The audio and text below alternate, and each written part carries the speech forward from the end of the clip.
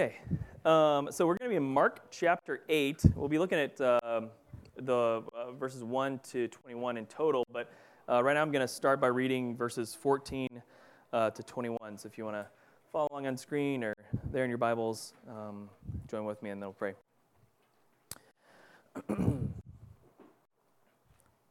Now they had forgotten to bring bread, and they had only one loaf with them in the boat. And he cautioned them, saying, "Watch out, beware of the leaven of the Pharisees and of the leaven of Herod." And they began discussing with one another the fact that they had no bread. And Jesus, aware of this, said to them, "Why are you discussing the fact that you have no bread? Do you not yet perceive or understand? Are your hearts hardened? Having eyes, do you not see? Having ears, do you not hear? And do you not remember, when I broke the 5 loaves for the 5,000, how many baskets full of broken pieces did you take up?" And they said to him, 12. "And the 7 for the 4,000, and the baskets full of broken pieces did you take up?" And they said to him, 7. And he said to them, "Do you not yet understand?" Let's pray. Lord, we thank you for your word. We thank you for the chance to be challenged and encouraged by Jesus and what he's speaking to his disciples. And Lord, we pray we would hear this in our hearts too. God, that we would trust you for who you are and not try and make you into anything else. So God, we pray that as we walk through this passage today, that you encourage and strengthen our hearts, convict us with the Holy Spirit, show us where we can be drawn closer to you today and in the coming week. In Jesus' name we pray. Amen. How many of you enjoy any sort of like long-form documentary series?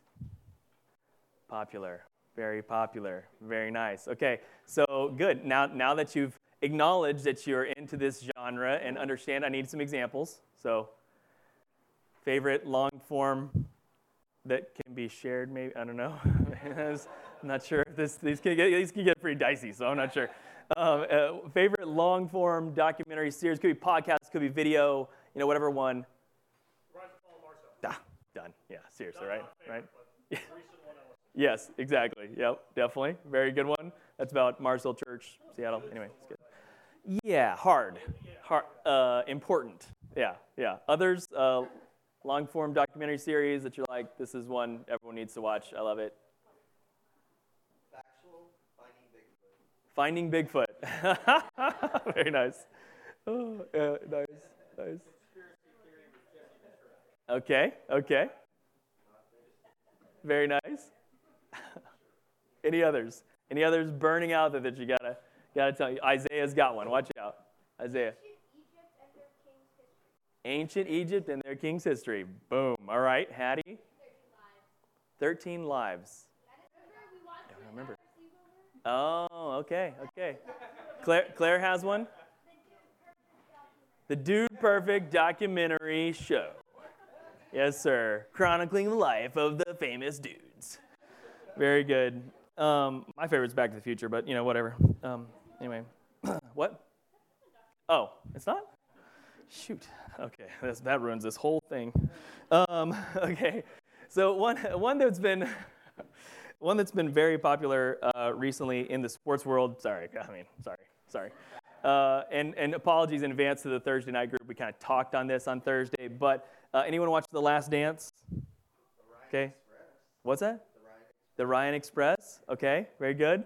30 for 30 and as a whole is really great from ESPN. But they did a special called The Last Dance, which is about the Chicago Bulls. Okay, everyone knows who the Chicago Bulls is. Yeah. Everyone know who Michael Jordan is? Do we have?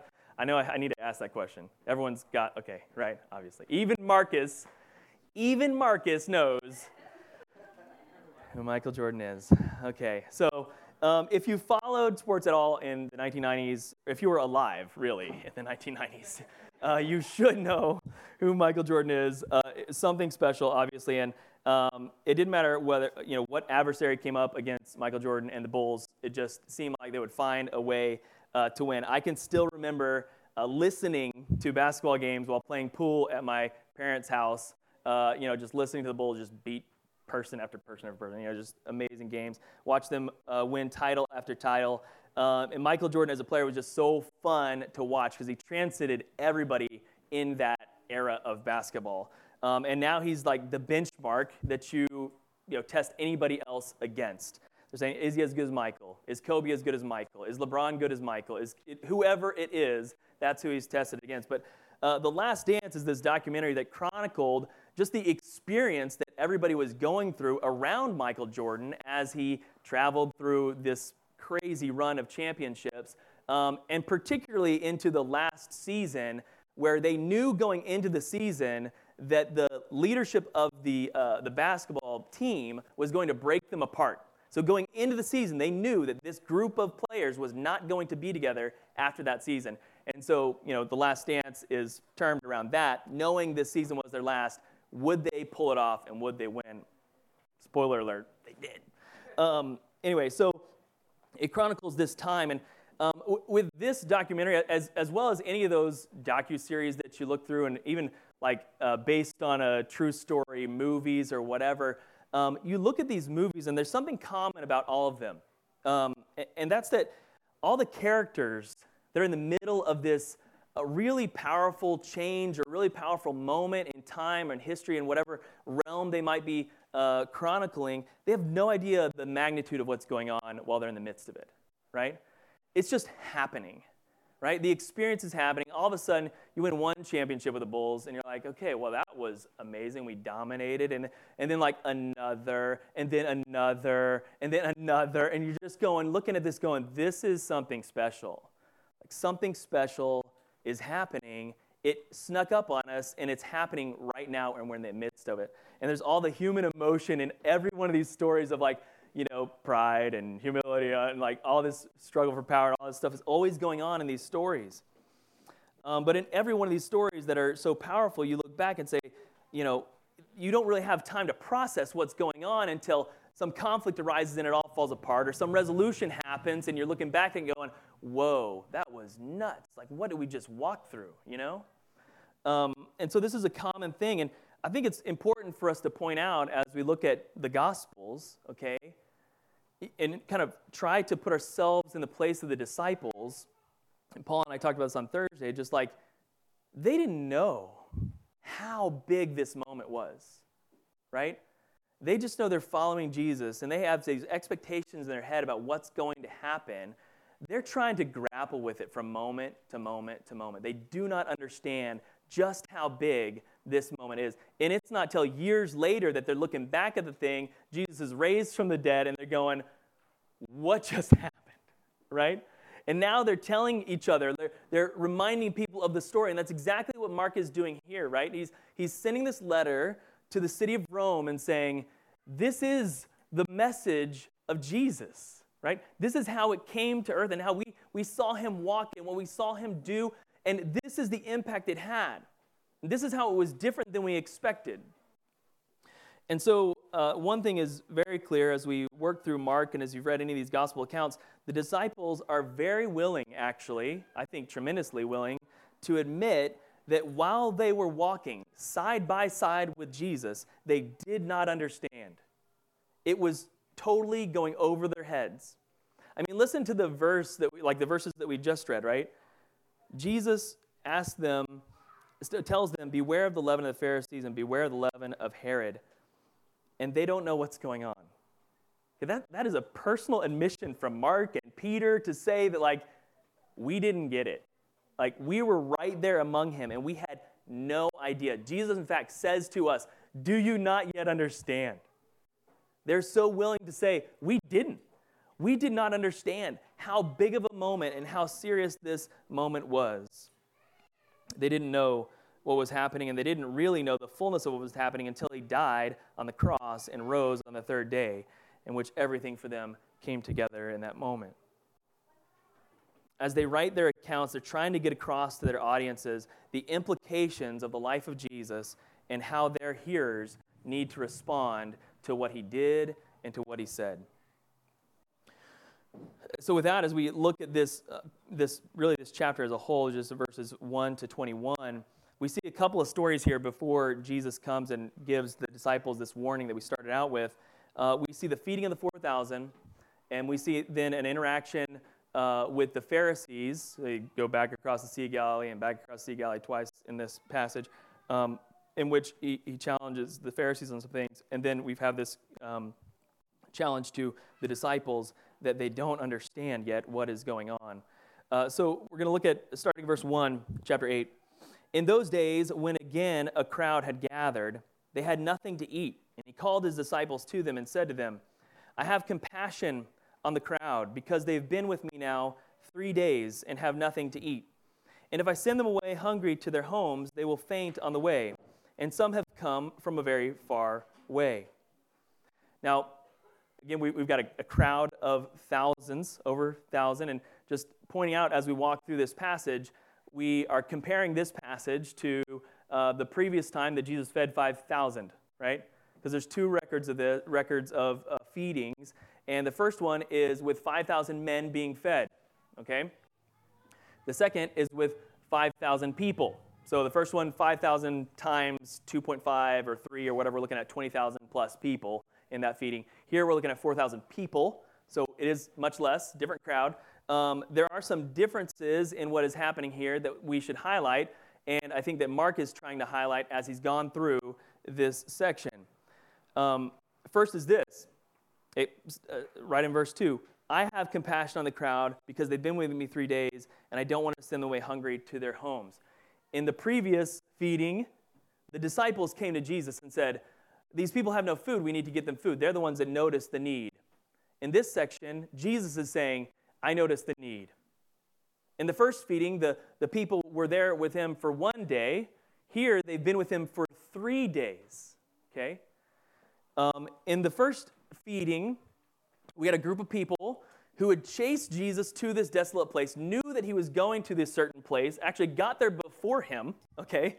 Like knew he was headed that way, went there before him as a crowd. And in other accounts, that is in Luke and John, we see that at that feeding, the feeding of 5,000, they desired to make Jesus their king, okay?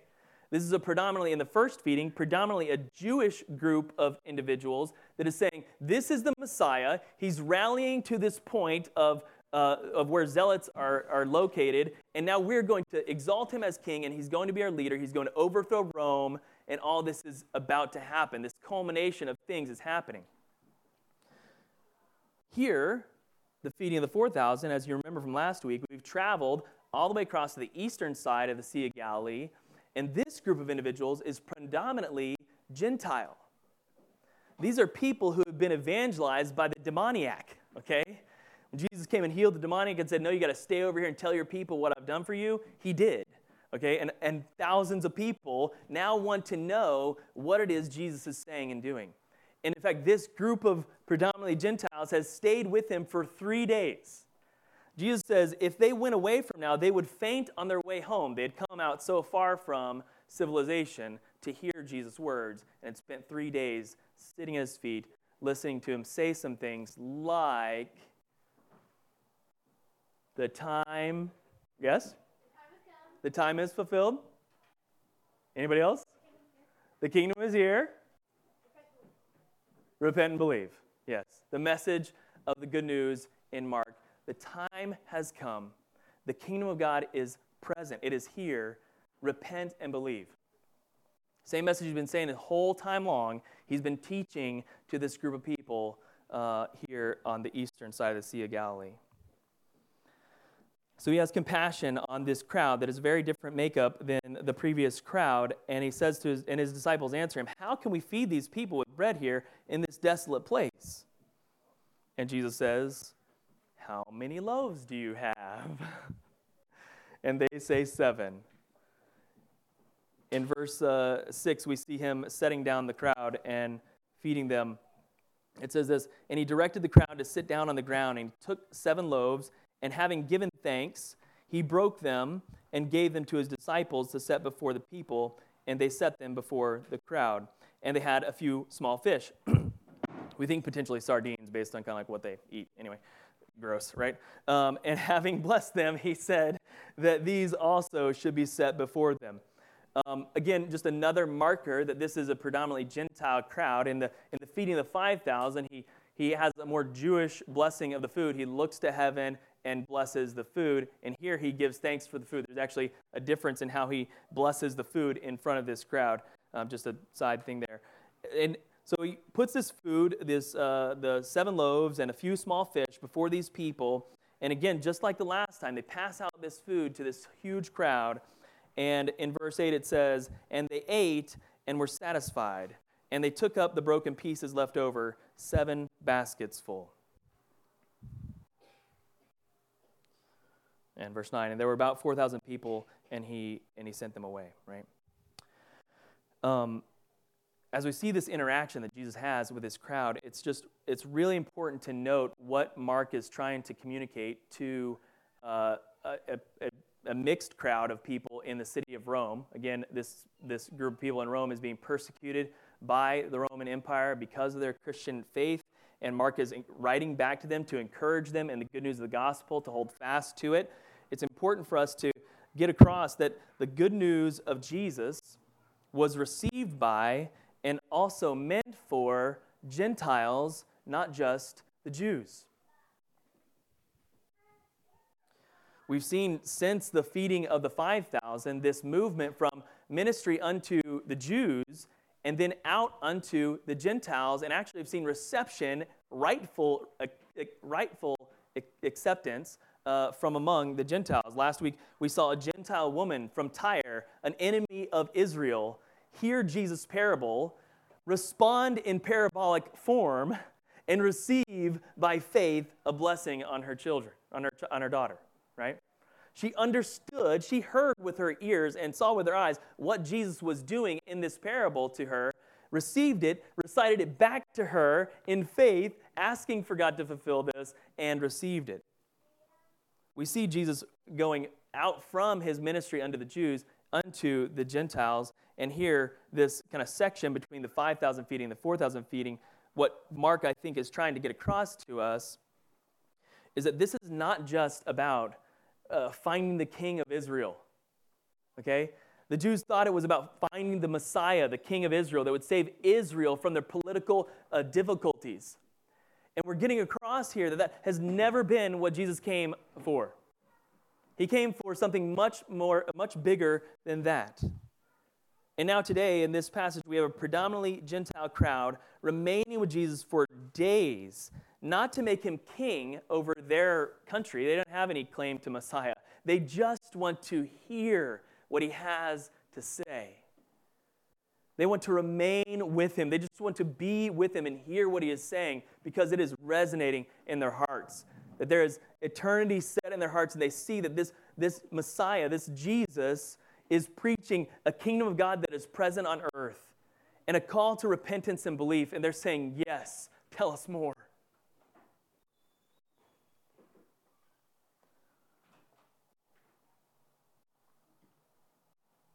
Okay, so after the feeding, immediately, of course, verse 10, immediately Jesus got in the boat with his disciples and went to the district of Dalmanutha across the thing here. I can't remember if I have a map there. Yeah, hey, looky, there's a map. Okay, so they were here on the eastern side. This is where we think the 4,000 feeding was, eastern side of the Sea of Galilee. They immediately go across to the area of Dalmanutha and have a very brief interaction with the Pharisees and immediately leave and go back across to Bethsaida, okay? Verse 10, it says, "They immediately got in the boat with his disciples and went to the district of Dalmanutha. The Pharisees came and began to argue with him. So immediately when he gets there, the Pharisees are picking a fight with him, seeking from him a sign from heaven to test him." Okay, not another miracle.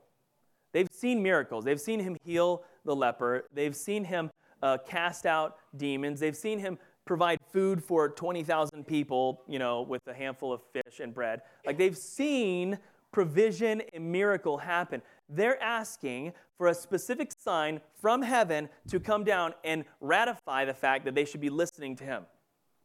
They say, "We've heard all this, we've seen your power, but we need something from heaven to come and say that you're the guy we're supposed to follow." They're asking for a sign from heaven. I think a sign similar to when Elijah is having the prophets in a fight with the prophets of Baal, and he's having them pour water on the fire and say, "Okay, now I'm going to call down fire." right? This is the kind of sign he's asking for from heaven. We want something to come out of the clouds and speak and show us that you're indeed the one. We want you to part some water, or whatever it is. We need a real sign from heaven. None of this miracle saving people's lives stuff. We want something powerful.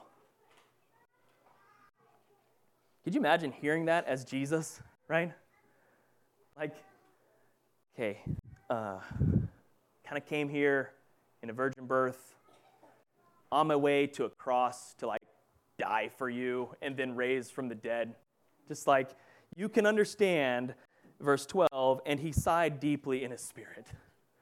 Like, ugh, what the heck with these people? What more do you need from me, guys? He says, why does this generation seek a sign? Truly I say to you, no sign will be given to this generation.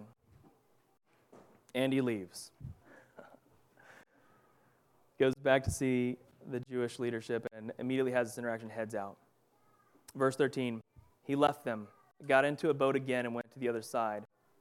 And again, this is where we picked up at the beginning. You see where the disciples are at in this. Okay, the disciples have been watching this. They followed him to Tyre and Sidon. They saw this woman speak in faith and receive healing for her demon-possessed daughter, this enemy of theirs, actually, right? They've seen him walk across over to feed the 4,000, predominantly Gentiles. They're probably going, this is really weird. Why are we hanging out with all these Gentiles? And these thoughts are stirring in their heads. We're Israelites, right? What is going on with this message of Jesus who we're following? And then they go back to their land, right, their side of the pond, and immediately get into a fight with the leadership of their faith, right, of their nation. And they're going like, what? Just think about the ideas and thoughts that are swirling in the disciples' heads. They're like, I am a Jew, but Jesus is like totally calling out this leadership over here, and we're like spending lots of time with the Gentiles, our enemies, and what are we supposed to do with all this?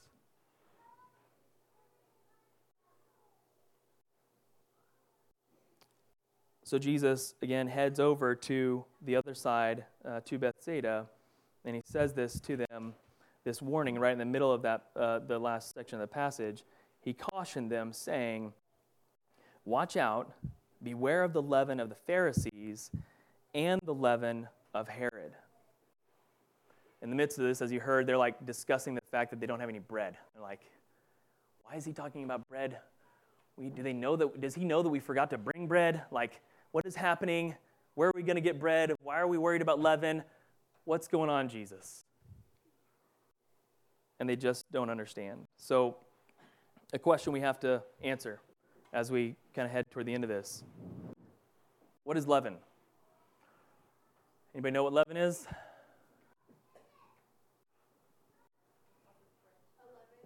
11? Okay, no. Yeah? It causes bread to rise. It's a process or an element that causes bread to rise or causes something to have air in it, right? There are actually 4 different methods of leavening. Anybody know the 4 methods of leavening? I just found out. Okay, I just wondering if anybody knows this stuff. What's that? Not a clue. Okay. Yeah. You want to grab Christy? Yeah. So chemical agent. Okay, what would that be? That'd be baking powder or baking soda is a chemical method of raising bread. Okay, bringing leaven to bread. Biological. Anyone know what that one is? Maybe. Yeast. Okay, yeast is very common leavening agent. Mechanical. Like whipping up a meringue, okay? If you're whipping up a meringue, that'd be leavening out the meringue, okay? You're puffing it up, making it big. And physical. Actually, a dough can have enough water in it that if you steam it hot enough, that it will puff up and actually rise. Okay, so there's these 4 different ways of leavening. Right, I think that's in the biological. Yes, beer can also be a leavening agent, and I think it's in the biological version. Yes. So there's these leavens, right? And the point that Jesus is saying is that there's a leavening agent in your mindset, okay? So beware of the leaven of the Pharisees and beware of the leaven of Herod, because that agent that is present inside of you is going to make itself manifest. Okay, it's going to present itself. Your bread is going to puff up and to produce into something. Okay, so what is this leavening agent that you are using. It says if you have the leaven of the Pharisees in you, it might be a very small thing. Okay, yeast is just like, you just need a dash of it compared to what's in there, okay? And when you let it proof, it just rises up big, okay?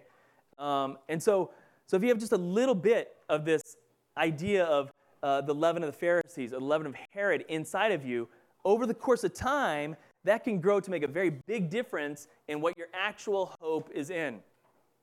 So Jesus is challenging the disciples, beware of the leaven of the Pharisees and beware of the leaven of Herod. Because if any little bit of that is still in your heart, then you're missing what I am actually doing.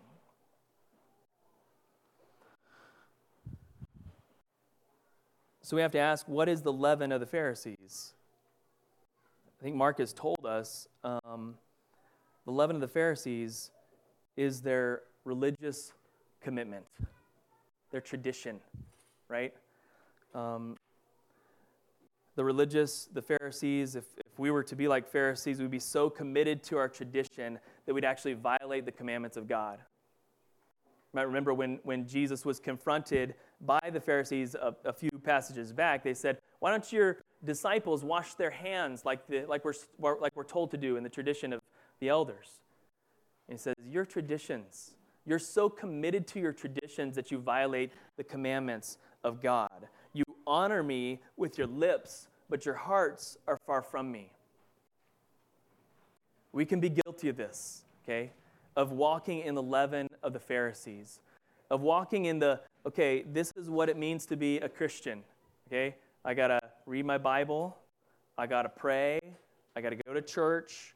Hopefully a midweek service of some kind also. I got to raise my kids a certain way. Like, we just start checking off this list of things that it's supposed to look like and go, as long as I just do those things, then I'll be good. Trusting in the outside, the appearance of things, rather than the heart of things, is the leaven of the Pharisees. And we're all very capable of patting ourselves on the back and going, see, I'm doing a good job. I'm doing a great job. I've got some gold stars on my chart. I'm looking really great right now.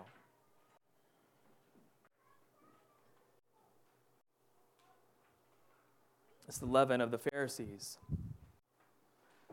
The leaven of Herod is a commitment to our flesh, an unwillingness to die to our flesh.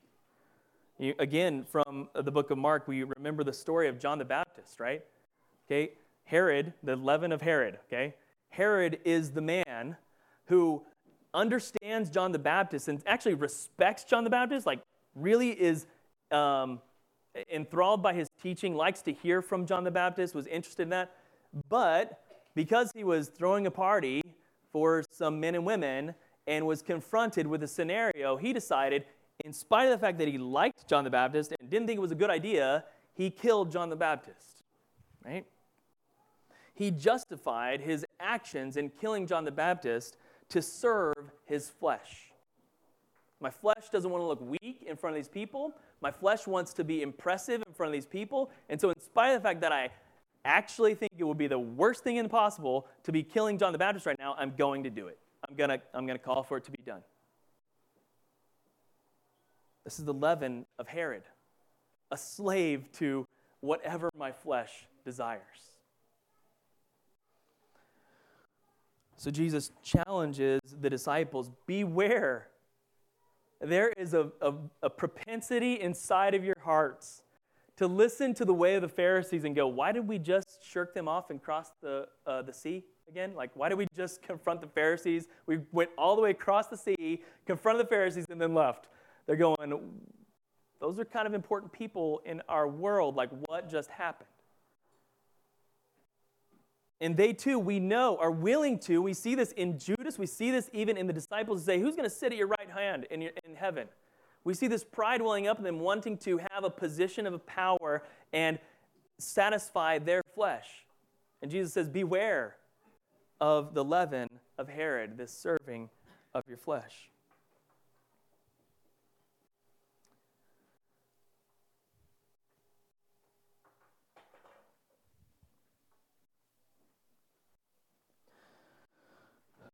It's a challenging passage, and it's a passage we need to hear and be reminded of, and just a few things to go with as we wrap up.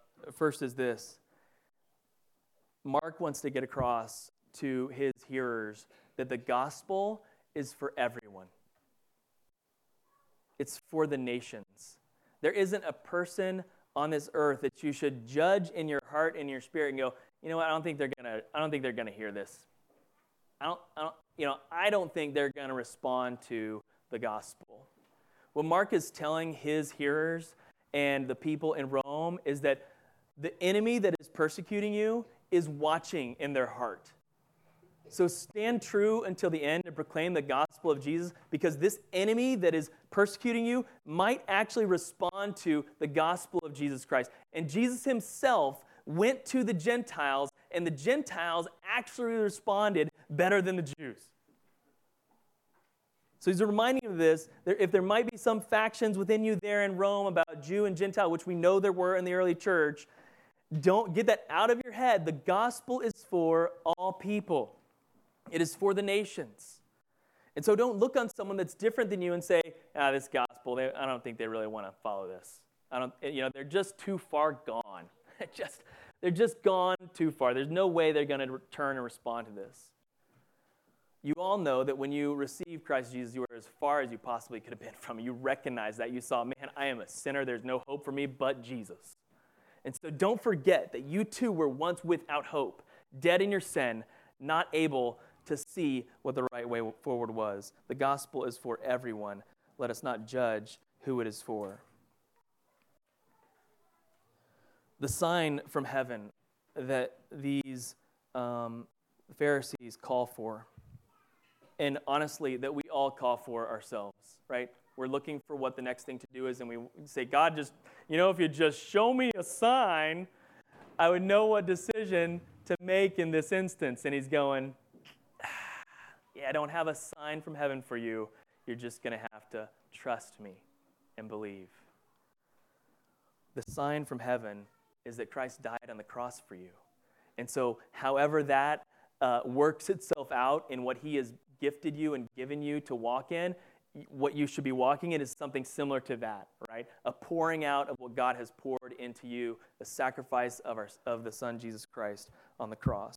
The sign from heaven that the Pharisees are seeking was given to them, but it's given to them in a Savior that died for the entire world and rose on the third day. And finally this, again on the leaven, I just challenge us that in most cases in Scripture, leaven is referred to in a negative sense. But there's one case in which it is not, and that's in Luke chapter 13, verses 20 to 21, when Jesus tells a parable about the kingdom. He says, and again he said to them, to what shall I compare the kingdom of God? It is like leaven that a woman took and hid in 3 measures of flour until it was all leavened. Okay, if you're going to put a leavening agent in your life, I challenge you, and this is exactly what Jesus was challenging the disciples to, is that don't follow the Pharisees. Don't follow Herod. I'm doing something different. The kingdom of God is present in me. Repent and believe. Okay? If you're going to add a little leavening agent to your life and let it grow and build your life into what you desire it to be or what it needs to be, then let that leavening agent be the kingdom of God. Because this is what the kingdom of God is like. It starts out really small in your life. One small little decision that takes you on a path that you never would have dreamed it would take you on. Twists and turns you didn't expect. Okay? Up against walls that you don't know how to get through, and God says, I've got a way still, and I know you don't see it, but it's there. Okay, this is what the kingdom of God is like. It starts very small, but it slowly grows and grows inside of you until the point at which you're looking at these obstacles and going, man, God, how are you going to beat this one? I know you are, because you always do. And so beware of the leaven of religiosity, and beware of the leaven of servitude to your flesh. And accept the leaven of the kingdom of God. Let Holy Spirit direct your every single day. Let the cross of Jesus, this sign from heaven, transform everything that you do. Let it fill the whole loaf of bread and produce in you something beautiful that looks at every circumstance through the lens of, what does God want to do with this mess?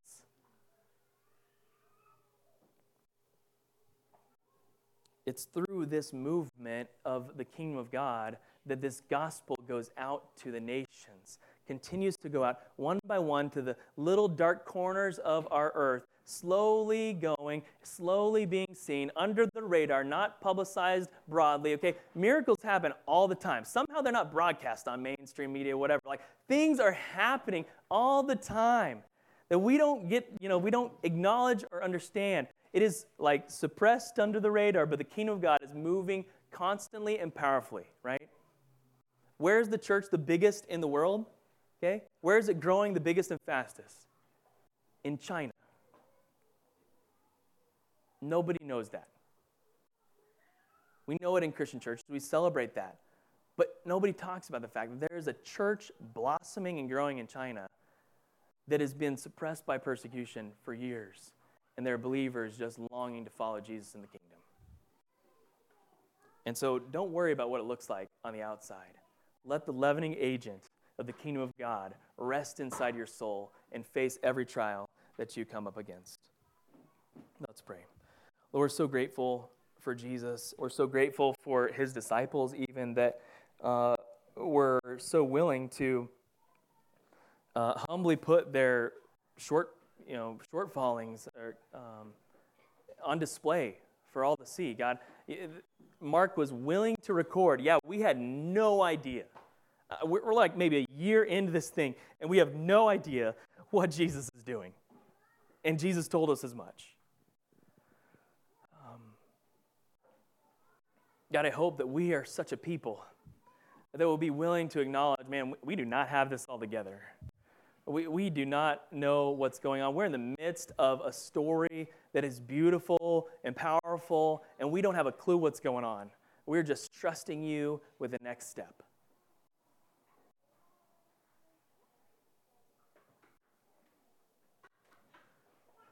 And so, God, I pray for our church. I pray that we wouldn't look outside of ourselves and be judging who could receive this word and who can't, but that we'd trust you with who you would take us to. Lord, I pray that we would not be serving our flesh like Herod did, but rather that we would serve the kingdom of God.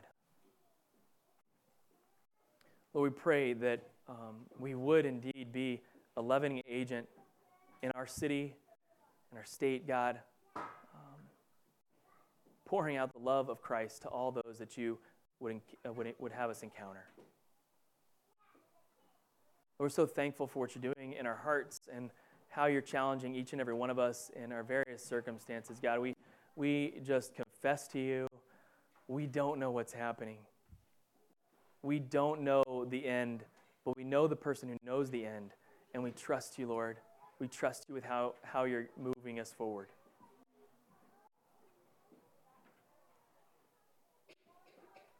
God, I thank you for these words of Jesus that challenge our hearts this morning. May we not be trusting in religion. May we not be trusting in our flesh. May we have our eyes solely focused on the King of Kings who came and died on a cross for us. Lord, we give you our lives. In Jesus' name we pray.